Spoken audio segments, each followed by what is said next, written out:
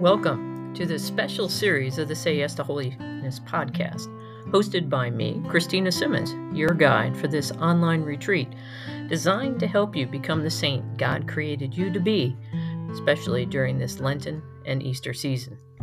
This retreat will consist of material from the spiritual classic, 12 Steps to Holiness and Salvation, that contains the wisdom of St. Alphonsus Liguori, as well as a brief reflection and a daily resolution that is designed to help you incorporate and live out that wisdom in your daily life. So join with me now as we take the next step on the road towards holiness. Welcome to day 13. We begin in the name of the Father, and the Son, and the Holy Spirit. Lord, we ask that you open our hearts and minds so that we may hear your voice and be given the courage to act upon it throughout this day. Amen. In the name of the Father, and the Son, and the Holy Spirit. Amen. So we continue in chapter 2. Yesterday was a little longer as St. Alphonsus was giving us our reasons for hope, our motives for our hope. And he continues today with a much shorter excerpt for your information to speak about Christ's intercession. So let us go ahead and begin and reflect on Christ's intercession. Do not forget, says the Venerable John of Avila, that between the Eternal Father and ourselves there is a mediator, Jesus Christ, to whom we are united by bonds of love so strong that nothing can ever break them unless we ourselves break them by mortal sin. The blood of Jesus Christ cries for mercy in our behalf, and that cry is so loud that the clamor of our sins cannot be heard. No one is lost. Therefore, because satisfaction has not been made for him, but because by the neglect of the sacraments he fails to share in the satisfaction that Jesus Christ has made. Christ our Lord has taken it upon himself to remedy our ills as if they were his own. He who was without sin took upon himself our sins and prayed for forgiveness for them. And he prayed to his heavenly Father with as much fervor as if he were praying for himself. What he desired, he obtained. God willed that we should be so inseparably united to Jesus Christ that he cannot be loved except we be loved with him, nor can we be hated except he be hated with us. But now Jesus cannot be hated. Therefore, we shall be loved as long as we remain united to him by love. Jesus is loved by his heavenly Father. Therefore, we are loved with him. He is far more powerful to win God's love for us than we are to draw his hatred on ourselves, for God loves his divine Son more than he hates the sinner.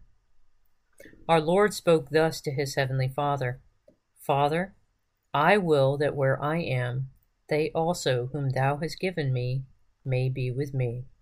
John chapter 17, verse 24. As love is stronger than hatred, love carries off the victory. Our sins are forgiven, and the love of God bestowed on us and the strength of the bond of love gives us the assurance that God will never forsake us.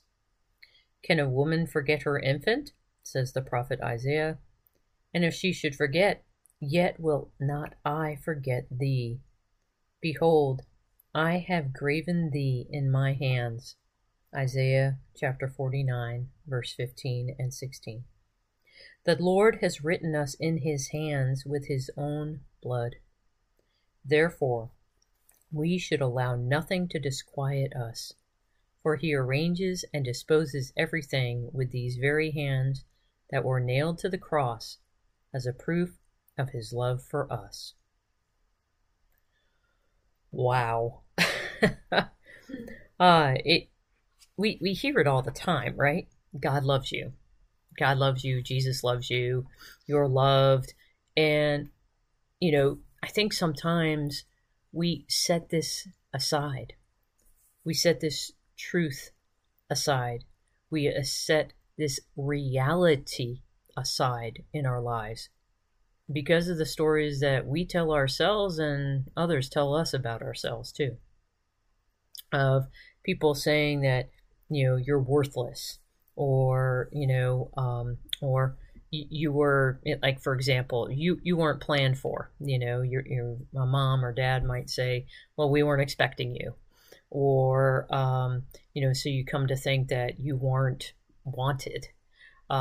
There's so many different ways that we set aside this reality, this truth, that we are loved beyond measure. Our world does this to us. Our world tells us if you don't have X number of followers, or if you don't have this money, or if you're not living in this kind of house, or, have this particular job, that you're not worth anything, and therefore you're not loved. And nothing could be farther from the truth. And this is why do we need to remember this? Is because when we remember that we are loved, then we remember that we are loved because we are the brothers and sisters of Jesus. By virtue of our baptism, we are not just the adopted sons and daughters of God, but we are also the brothers and sisters of Christ. And God does not hate his own son.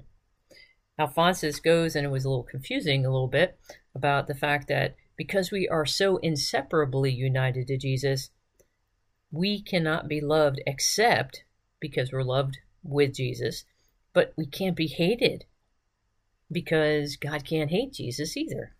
So we need to realize that Jesus, by virtue of who he is, and by virtue of our baptism, we have become like him.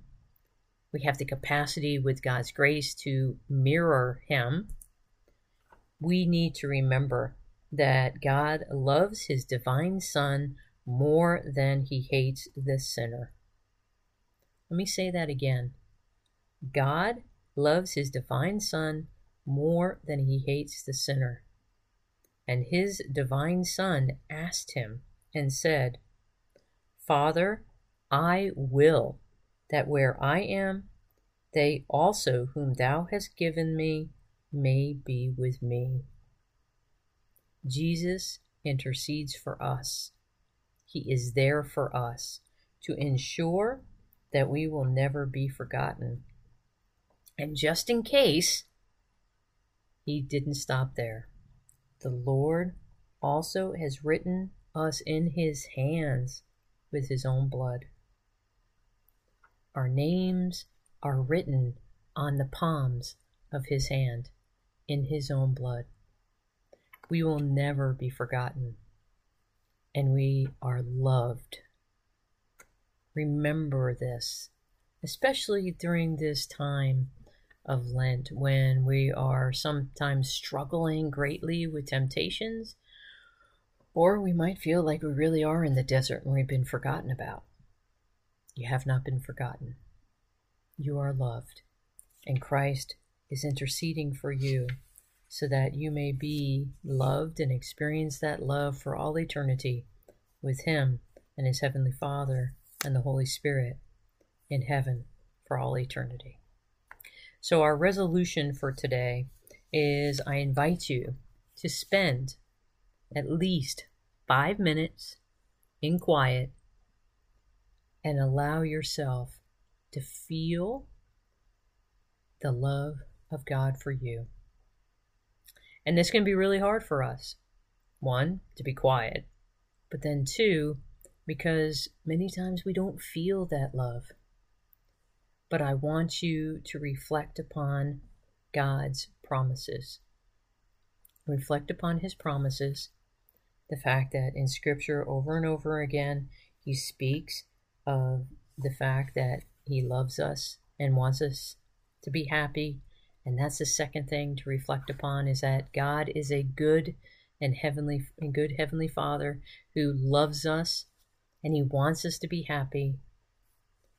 And allow yourself to remember that you are united to Jesus through your baptism.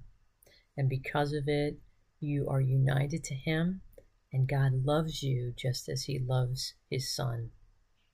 So allow yourself to be loved.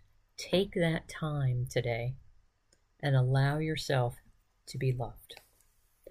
Know my continued prayers for each and every one of you, and God bless, and see you again tomorrow.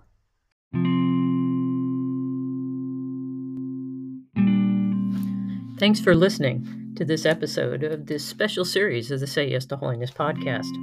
I hope you enjoyed it. If you think others may benefit from listening, please be sure to share the podcast with others.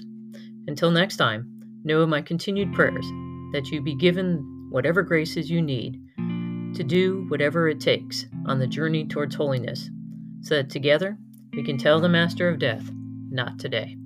God bless.